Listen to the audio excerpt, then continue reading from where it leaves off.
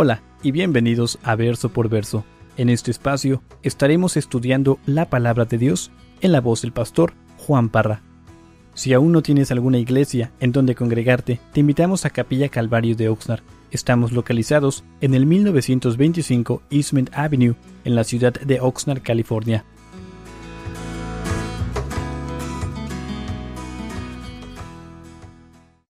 ¿Están todos ahí? Éxodo capítulo 20, dice el verso 17, y familia, terminamos en esta noche los 10 mandamientos. Éxodo capítulo 20, verso 17, dice, no codiciarás la casa de tu prójimo, no codiciarás la mujer de tu prójimo, ni su siervo, ni su criada, ni su buey, ni su asno, ni cosa alguna de tu prójimo. Acabamos de leer el 10º mandamiento. Entonces, lo primero que quiero hacer es, quiero definir lo que significa codiciar. Codiciar simplemente significa deleitarte en algo, pero tiene más significado. Deleitarte en algo que tú amas, algo que tú deseas. Y esta palabra codiciar habla de un deseo desordenado, de un deseo egoísta, de un deseo indomado, pero aún tiene más significado. También significa tomar placer en aquel deseo desordenado, egoísta y, repito, indomado. Es el significado de esta palabra. Y también tiene, diría yo, un significado doble. Es un deseo del corazón. Ahora, obviamente nuestro corazón no lo podemos ver, está en el centro de nuestro ser. Es un deseo secreto de nuestro corazón por lo que tiene nuestro prójimo, es la codicia. Un deseo dentro de nuestro corazón por lo ajeno, por lo que tiene, por lo que posee nuestro prójimo, pero también es una acción. Y esa acción va a brotar dentro de nuestro corazón ese deseo de ir y tomar lo que le pertenece, lo que es de nuestro prójimo. Entonces aquí en el verso 17 se mencionan 6 cosas que le pueden pertenecer a nuestro prójimo. Su casa, su esposa, su siervo, su criada, su buey, su asno. Y por si algún motivo tú en este momento piensas agregar algo ahí o dices, no hay algo que no se menciona aquí, por lo cual puedo codiciar eso, Moisés agrega, ni cosa alguna de tu prójimo. Ahora, hermanos, no hay nada malo con desear una casa. De hecho, ayer platicaba con una hermana y podía escuchar la emoción que ella tiene porque están en el proceso de comprar una casa. No hay nada malo con desear una casa. ¿Qué padre, qué madre no desea ser propietario y tener una casa para su familia? Es un excelente patrimonio. Un lugar donde tú puedes arraigarte con tu esposa, tu esposo, tus hijos y empezar a almacenar memorias de tus hijos. Hace 2 años nos mudamos aquí para la ciudad de Oxnard y fue algo difícil porque dejamos nuestra casita, nuestra trailita, donde ya teníamos 10 años viviendo.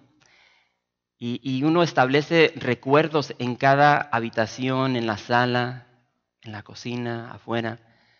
El desear una casa es algo bueno, pero creo que tenemos que entender de que hay factores de los cuales tenemos que considerar.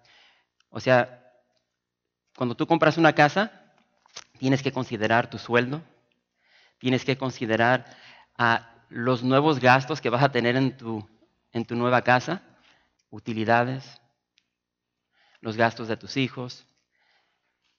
Tienes que considerar la estabilidad de tu trabajo, porque lo cierto es de que no quieres sacrificar tu matrimonio, tu familia en el altar de una casa.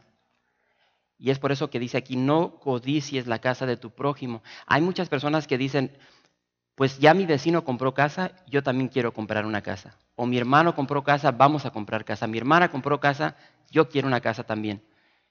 Y hay como un tipo de codicia, celo, envidia. No codicies la casa de tu prójimo. Y por igual para los solteros, no hay nada malo con desear una esposa. Nadie dijo amén. ¿Será que no hay solteros? Israel, tienes una sonrisa de oreja a oreja, pero no dices nada. Nomás mueve la cabeza. No hay nada malo con desear una esposa. No hay nada malo con desear un esposo. Simplemente no la esposa de tu prójimo o el esposo de tu prójima. Vamos a dejar eso ahí. Pero pastor, nosotros no tenemos ganado. El día de hoy no tenemos esclavo. ¿Alguien aquí tiene un esclavo? ¿Una sierva? No, ¿verdad? Pero esto es muy aplicable para nosotros el día de hoy. En el siglo XXI hice unos cambios concerniente a cómo diría el día de hoy esta porción. El siervo y la criada sería, yo le puse aquí, no codicies la lavadora de trastes de tu prójimo. No codicies el micro de tu prójimo. No codicies esa licuadora ninja que simplemente se ve increíble de tu prójimo. No codicies su lavadora y secadora, no codicies su estufa, no codicies su refrigerador, porque en aquel entonces, ¿quién hacía todo el quehacer? ¿Quién cocinaba? ¿Quién limpiaba? El siervo, la criada. No codicies la máquina de cortar el zacate de tu prójimo. El buey, podríamos decir, sería su chamba, su trabajo. No codicies el trabajo de tu prójimo. Hay muchos que no están satisfechos en el trabajo que están y siempre están codiciando el trabajo de su prójimo. El burro, el asno sería, no codicies el carro de tu prójimo. Y lo cierto es de que podemos ver cómo todo esto es muy aplicable para nosotros. Y repito, Moisés dice, ni cosa alguna de tu prójimo. Hermanos, vivimos en una sociedad egocéntrica, en una sociedad materialista. Todo gira alrededor del yo. Y lo cierto es de que no nos gusta escuchar eso, pero es la verdad. Todo gira alrededor de una mentira de que necesitamos todo lo que vemos. Sí, necesitamos el televisor más moderno. Necesitamos el teléfono de último modelo. Necesitamos el carro último modelo. Necesitamos la ropa que está más a moda. Vestimenta, zapatos, el bolsillo. O sea, todo lo queremos de acuerdo a lo que ven nuestros ojos. Y no sé si se han dado cuenta de que ahorita las cosas están cambiando. Ya no es, y no me quiero meter en eso, pero ya no es una cuestión de que necesito, sino que ahora es una cuestión de que merezco, es mi derecho. Para los que no están siguiendo la campaña ahorita de estos candidatos presidenciales, todo el movimiento, especialmente los de la izquierda, corren su campaña de acuerdo a lo que le están ofreciendo a la gente. Y si se dan cuenta, están prometiendo dar educación gratis. Estoy hablando de la universidad. Quieren agregar a lo que ya se estableció concerniente a el seguro médico, quieren agregar a eso, y repito, todo gratis. Y cuando escuchas la juventud del día de hoy, ya no es cuestión de que dicen necesitamos esto, merecemos esto, es nuestro derecho. Ya esperan que se les dé todo esto gratis sin trabajar. La mentalidad, cuando digo jóvenes estoy hablando de aquellos que nacieron del año 80 para adelante. Y es triste lo que estamos viendo el día de hoy. Muchas veces no vemos lo que es obvio, no vemos lo que es obvio, estamos viviendo vidas egoístas, vivimos vidas controladas por el placer, por el deseo. Nuestras vidas son controladas por nuestro corazón. Nos dejamos manipular y nos dejamos esclavizar por lo que ven nuestros ojos. por lo que nos vende la tele, por lo que nos vende las revistas que compramos, por lo que ven nuestros ojos en las tiendas, aún el día de hoy por lo que vemos en nuestras aplicaciones, en nuestros teléfonos inteligentes. Y es por eso que el rey Salomón dijo, sobre toda cosa guardada, guarda tu corazón. ¿Qué tanto guardas tu corazón? Hermanos, estamos viviendo en una etapa de la historia de la humanidad muy interesante, pero muy peligrosa. Porque lo cierto es de que tal vez en esta noche dices, es que yo soy pobre, no tengo mucho dinero, no puedo andar dándome el lujo de todas estas cosas. Y el día de hoy existe algo muy interesante. Y bueno, ya tiene tiempo desde que se inventó esto, pero hay una tarjetita que tú puedes pedir en el banco y esa tarjetita funciona como dinero. ¿Saben de lo que estoy hablando? Sí, o sea, no es nada novedoso, la tarjeta de crédito. Y aunque no tengas dinero, obtienes esta tarjeta y la puedes utilizar. Y puedes darte el lujo o darle el lujo a tu corazón y comprar las cosas que tú deseas. Y todo va cambiando. El día de hoy compré un café. ¿Saben cómo lo compré? Con mi celular. Y lo pagué con mi dedo pulgar. Entonces vemos cómo vamos. Este mundo nos está encaminando a la marca de la bestia. Y muchos no creen esta onda, pero para allá vamos. Hermanos, este mandamiento, el 10º mandamiento, es distinto a los otros 9. ¿Por qué? Porque este mandato es, repito, es algo del corazón. Es algo interno. Yo en este momento puedo estar codiciando algo, una mujer aquí del santuario, y ustedes ni en cuenta. No lo pueden ver. Es interno. Muy distinto a los demás. Yo puedo quebrantar el 5º mandamiento que dice honra a tu padre y a tu madre. Mínimo, mi padre y mi madre se van a dar cuenta. Puedo quebrantar el 1er mandamiento, no tendrás otros dioses. Mi familia se va a dar cuenta. Yo puedo asesinar y mínimo la persona a quien yo mate se va a dar cuenta. Su familia, si me robo algo, mínimo la persona a quien estoy robando se va a dar cuenta. Pero concerniente a la codicia, nadie se entera de esto porque es algo interno, es algo del corazón. Y me encanta porque si ves tu vida antes, sin Cristo, y la comparas con Cristo, hay un cambio drástico. Porque si recuerdas, si estás aquí en esta noche y vives en Cristo, recuerda cuando no estabas en Cristo y la codicia controlaba, dominaba, esclavizaba tu vida. ¿Cuántos de aquí vieron la película El Señor de los Anillos? Lord of the Rings. La semana pasada la estuvieron pasando, un maratón, y bueno, no voy a decir sí, es el personaje más horrible de toda la película, Gollum. O sea, está todo flaquito y nomás usa calzoncito y luego tiene unos ojos así como diabólicos azules. ¿Y qué es lo que siempre trae? Su anillo, su preciosa. Él vive por ese anillo, codicia ese anillo.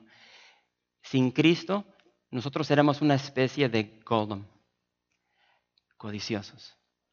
Vivíamos para las cosas que nuestro corazón deseaba. Repito, la codicia nos controlaba, nos dominaba, nos esclavizaba. Y entonces, si nuestro corazón deseaba fornicar, dale. Si nos queríamos embriagar, tráete el 24. Si querías irte hasta las nubes, ve por la droga. Y lo que el corazón pedía, le dábamos. Cosas materiales. Nos desgastábamos. Queríamos algo y trabajábamos tiempo extra, sábados, domingos, por aquellas cosas materiales. Repito, nos desgastábamos por las cosas temporales. Pero en Cristo, repito, todo cambia. La codicia ya no tiene control sobre nosotros, ya no nos domina, ya no nos esclaviza. Pero entendamos esto. Siempre siguen esos dardos del enemigo. Porque uno tiene la mentalidad que al llegar a Cristo ya eres un santurrón, que ya no vas a pecar, que ya no van a llegar tentaciones a tu vida. Y déjame decirte, eso es una mentira. Siguen llegando dardos del enemigo. Va a llegar un pensamiento de lascivia, un deseo egoísta. Se te va a dar una oportunidad para fornicar, para adulterar, una oportunidad, una invitación para ir y ponerte, iba a decir patas para arriba, bueno, ya lo dije, bien ebrio. Y la pregunta es, ahora que estás en Cristo, ¿cómo vas a responder a esas tentaciones? Y esa es la pregunta del millón. Fíjate lo que dice 2 de Corintios capítulo 10. 2 de Corintios capítulo 10.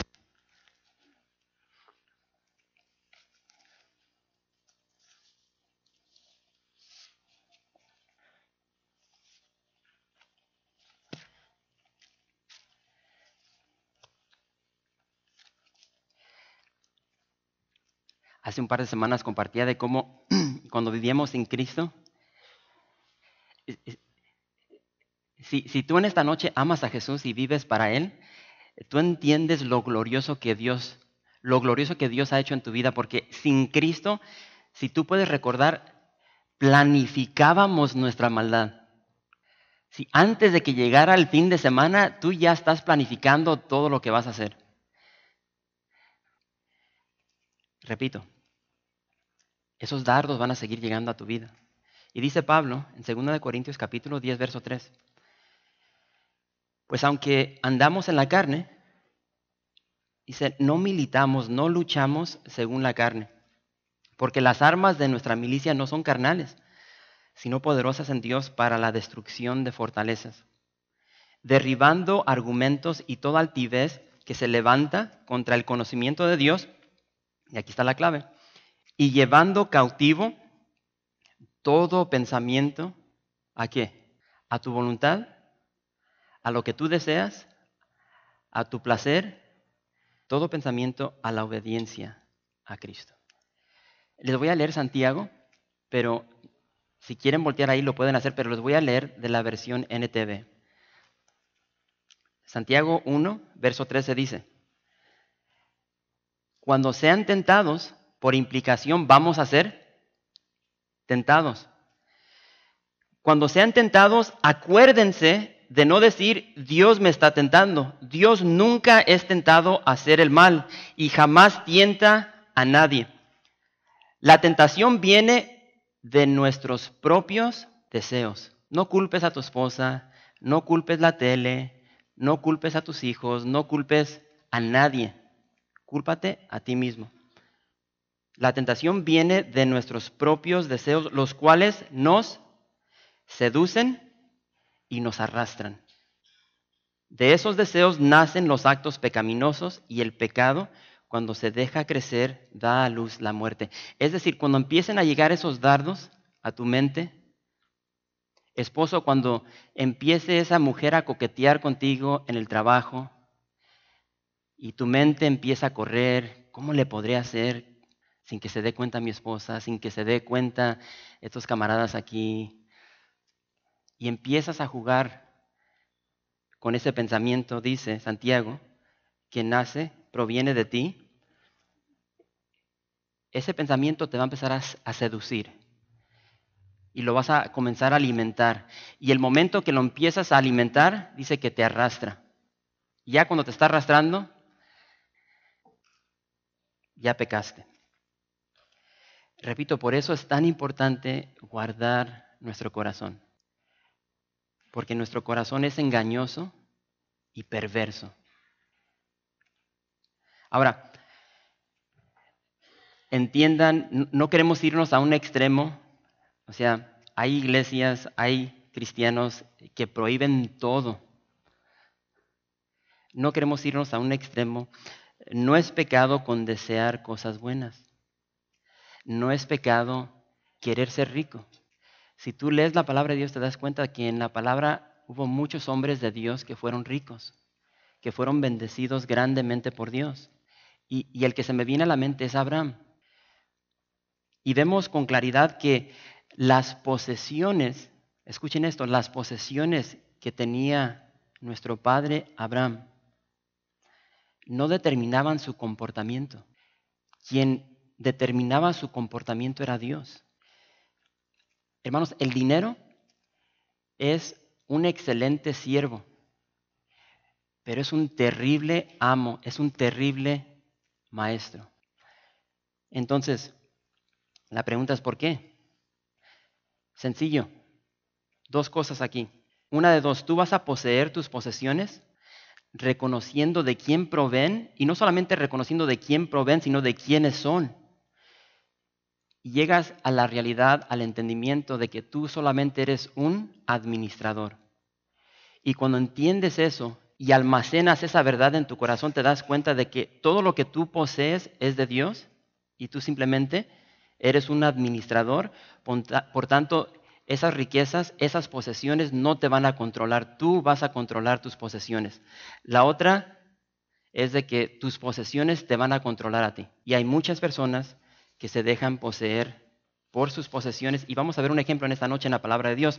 Entonces, si las cosas que tú deseas controlan tu vida, si las cosas que tú posees determinan tu comportamiento, a eso le llamamos idolatría. Pero en cambio, si Dios es quien controla tu vida, si es Dios quien determina tu comportamiento, a eso le llamamos adoración. Y hay una gran diferencia entre las dos.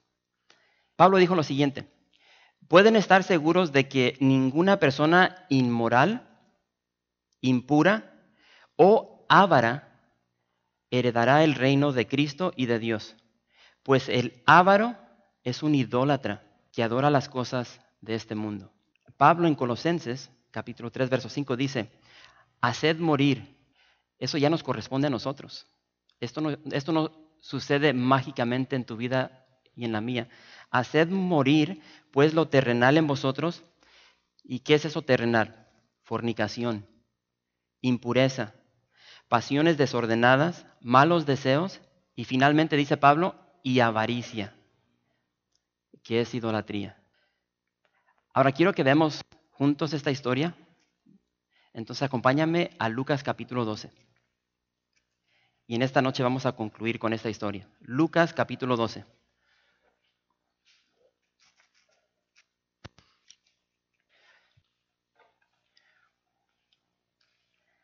Ahorita hablando sobre lo de mi dedo pulgar, hace como 2 semanas estaba escuchando la estación de radio que escucho.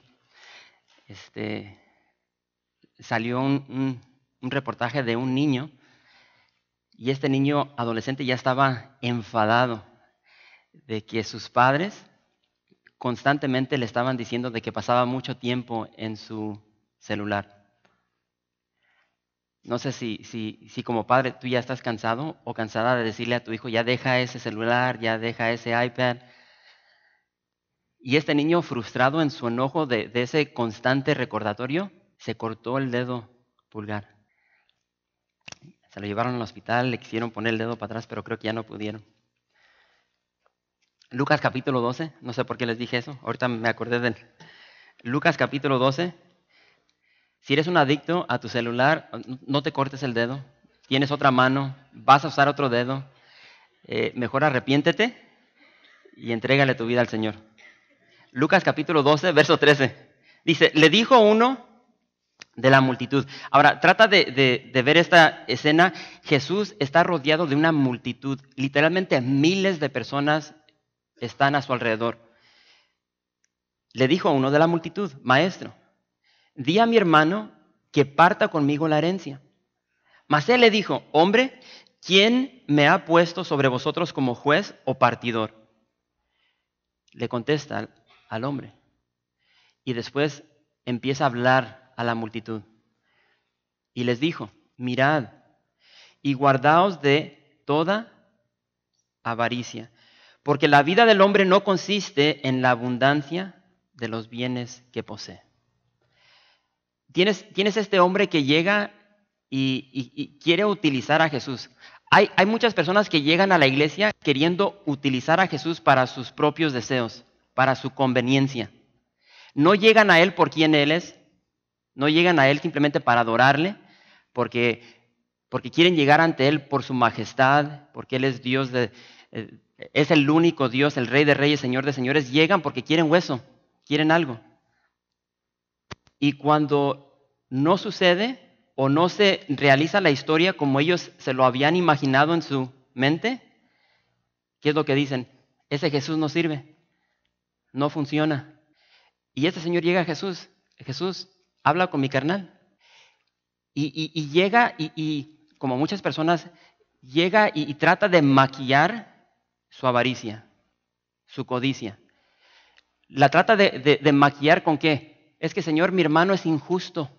El problema es mi hermano. Jesús, dile que me dé mi parte. Y repito, está maquillando, tratando de esconder su codicia, diciendo que su hermano es un injusto. Y si sigues el contexto de esta historia, te das cuenta que en ese tiempo, cuando moría el padre, la herencia se iba al hijo primogénito. Bueno, no todo. La doble porción se le daba al hijo primogénito y lo demás se repartía entre los demás hermanos. Eso lo puedes ver en Deuteronomio capítulo 21. Pero este hijo, este hermano, está insatisfecho y quiere que Jesús abogue por él. Y me encanta porque Jesús no anda con rodeos y le da al problema, y el problema es el corazón. Él pudo ver detrás del maquillaje, detrás de la hipocresía, y ya no le contesta a él, sino que le contesta a la multitud. Y Jesús da una advertencia, y es una advertencia para todos nosotros el día de hoy. Y dice, mirad, en el verso 15, Jesús les dice, fíjense, disciernan claramente, estén atentos, guardaos, evadan, absténganse. ¿De qué? De toda avaricia, de toda codicia. ¿Por qué? Y Jesús contesta la pregunta. Y antes de contestar esta pregunta, pregúntate, las cosas no han cambiado. El día de hoy, tu estatus social se basa en lo que posees.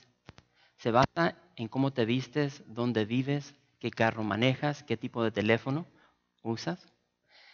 Andan algunos hermanos aquí que tienen teléfonos.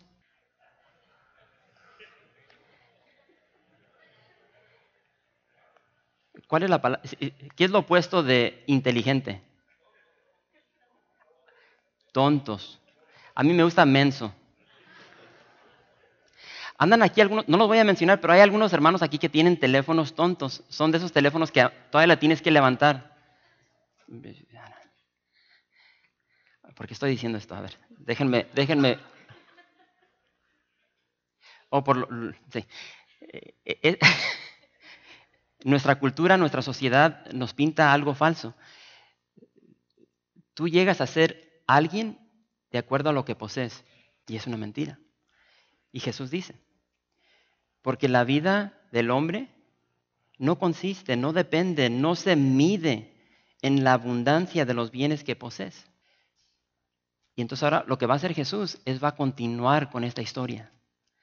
Y les va a dar un ejemplo, porque hay personas como yo que no agarran la onda con esos 3 versos que dio y necesitan un poco más de explicación. Así es que si eres uno de esos como yo, sigue la historia. Y si no, tú sigue. Verso 16. Lucas 12, verso 16. También les refirió una parábola diciendo, la heredad de un hombre rico había producido mucho. Y él pensaba dentro de sí, diciendo, antes de continuar, voy a poner énfasis en 5 palabras, y el énfasis es mío, ¿correcto? Y él pensaba dentro de sí diciendo, ¿qué haré? Porque no tengo dónde guardar mis frutos. Y dijo, esto haré, derribaré mis graneros y los edificaré mayores y allí guardaré todos mis frutos y mis bienes y diré a mi alma, muchos bienes tienes guardados, para muchos años, repósate, come, bebe, regocíjate.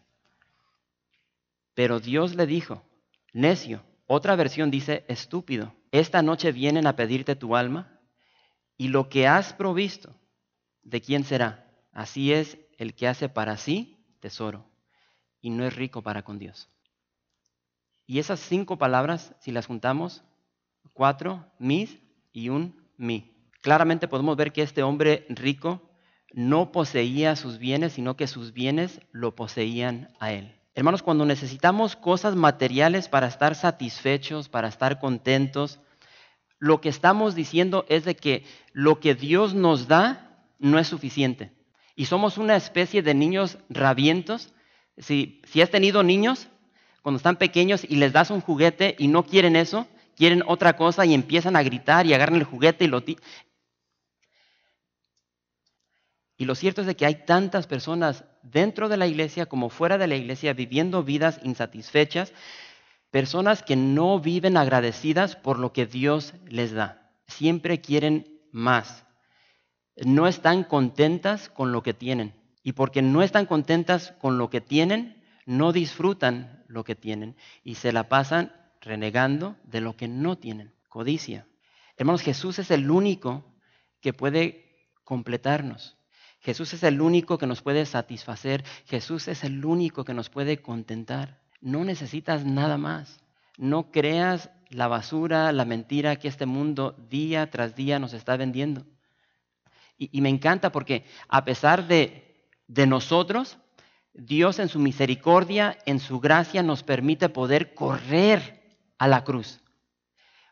Tenemos toda la habilidad de correr a la cruz, de correr a Jesús, con toda nuestra concupiscencia, con toda nuestra avaricia, con toda nuestra codicia, y llegar ante Él y saber de que Él es fiel y Él es justo para perdonar todo nuestro pecado y toda nuestra maldad.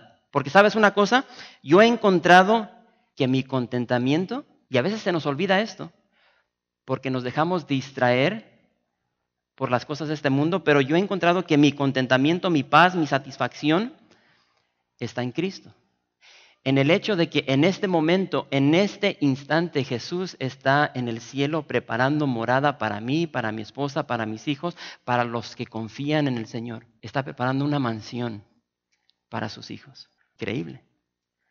Y a pesar, repito, a pesar de mis imperfecciones, a pesar de mi infidelidad, a pesar de toda mi maldad, Dios me ama igual. Dios me sigue amando con ese amor incondicional. Dios sigue derramando de su amor, de su gracia, de su misericordia, de su bondad, de su fe, y me sigue llenando de fortaleza para poder seguir esta jornada, esta peregrinación que tenemos todos los hijos de Dios. Ahora fíjate lo que dice Hebreos. Hebreos capítulo 13.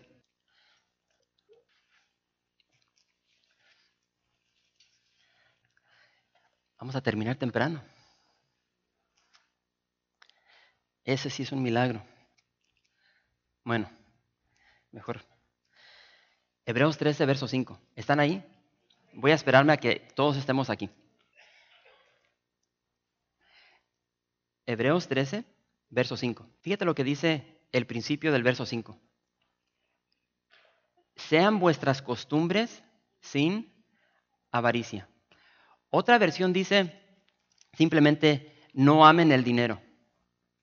Y encontré otra versión que me fascinó, que dice que la fiebre del dinero no se apodere de ti.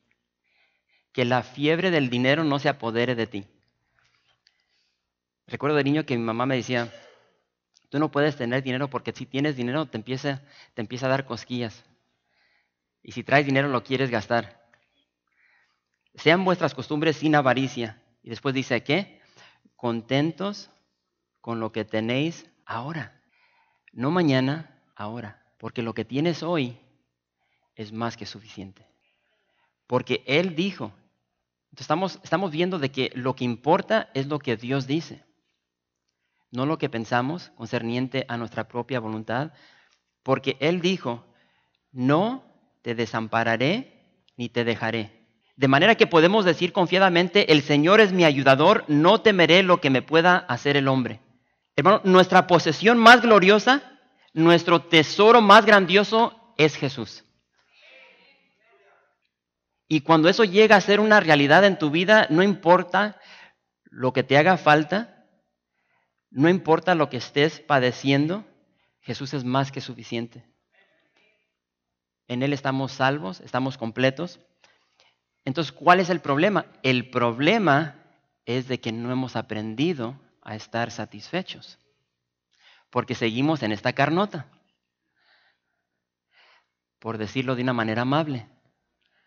Necesitamos aprender a estar contentos con lo que tenemos. Pablo dijo lo siguiente: he aprendido. Ahora, ¿qué significa aprendido? Tenemos que aprender, se nos tiene que enseñar. He aprendido a contentarme, cualquiera que sea mi situación.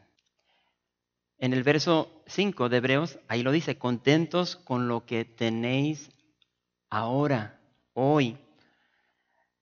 Pablo dice en 1 Timoteo 6:8, así que teniendo sustento y abrigo, estemos contentos con esto. Pero es que uno dice, es que no tengo carro bueno, es que no tengo trabajo bueno, es que ya está. Bueno, mejor es lo poco con el temor de Jehová que el gran tesoro donde hay turbación, angustia. Entonces, hermanos, necesitamos enseñar a nuestros corazones a desear, a seguir y a buscar las cosas mejores. Porque de hecho ya dice la palabra de Dios que nuestro corazón es engañoso y perverso y que lo tenemos que guardar. Entonces, si es engañoso y perverso, tenemos que enseñar a nuestro corazón a seguir, a buscar, a anhelar, a desear las cosas mejores. Y Pablo le dice a los corintios, y creo que si podemos aplicar una cosa en esta noche, esto va a ser lo mejor. Porque obviamente ya vemos el problema de la codicia. ¿Cómo resolvemos ese problema? Enseñando a nuestro corazón a estar contento con lo que tenemos. Y no solamente eso, sino que ahora, en vez de seguir nuestro corazón concerniente a esa enfermedad de codicia, ese pecado, ahora tenemos que enseñarle a seguir otras cosas. Ya no de seguir a nuestro corazón para que compre el celular más nuevo, la tele más grande, el carro más rápido, la casa más grandota. No. Pablo dice, seguid el amor. Y si tú sigues el amor, la palabra de Dios dice que Dios es amor. Entonces, si tú estás siguiendo el amor, estás siguiendo a Dios. Y el amor se va a entrelazar con todo lo que es de arriba, lo celestial, lo divino. Y si te estás enfocando en lo de arriba, por implicación ya no te estás enfocando en lo de abajo. Pero hay muchos cristianos que se clavan con lo de abajo, con lo terrenal, con lo temporal. Y hay muchas cosas que podemos agregar aquí, concerniente a lo terrenal. Pero dejemos que la palabra hable por sí misma. Pablo le dice a los corintios, procurad. Dice, procurad pues los dones mejores, los dones espirituales. Esa palabra procurad, dice celar, desear, que tu corazón arda por estas cosas. Después le dice a los colosenses, buscad. Buscad significa adorar. También se traduce como preocúpate. Ahora pregúntate tú si tú te preocupas por estas cosas. Buscad las cosas de arriba, donde está Cristo sentado a la diestra de Dios. Y enseguida en el verso 2 de Colosenses 3 dice, poned la mira. Y nosotros vemos eso, poned la mira y pensamos que está hablando de ¿qué? Eso, hermana. Poned la mira significa ejercitar tu mente. Cuando entiendes esto, te das cuenta del poder, la influencia que tiene el mundo para convencerte que lo que vale, lo importante, es lo mundano, pero Dios dice, no.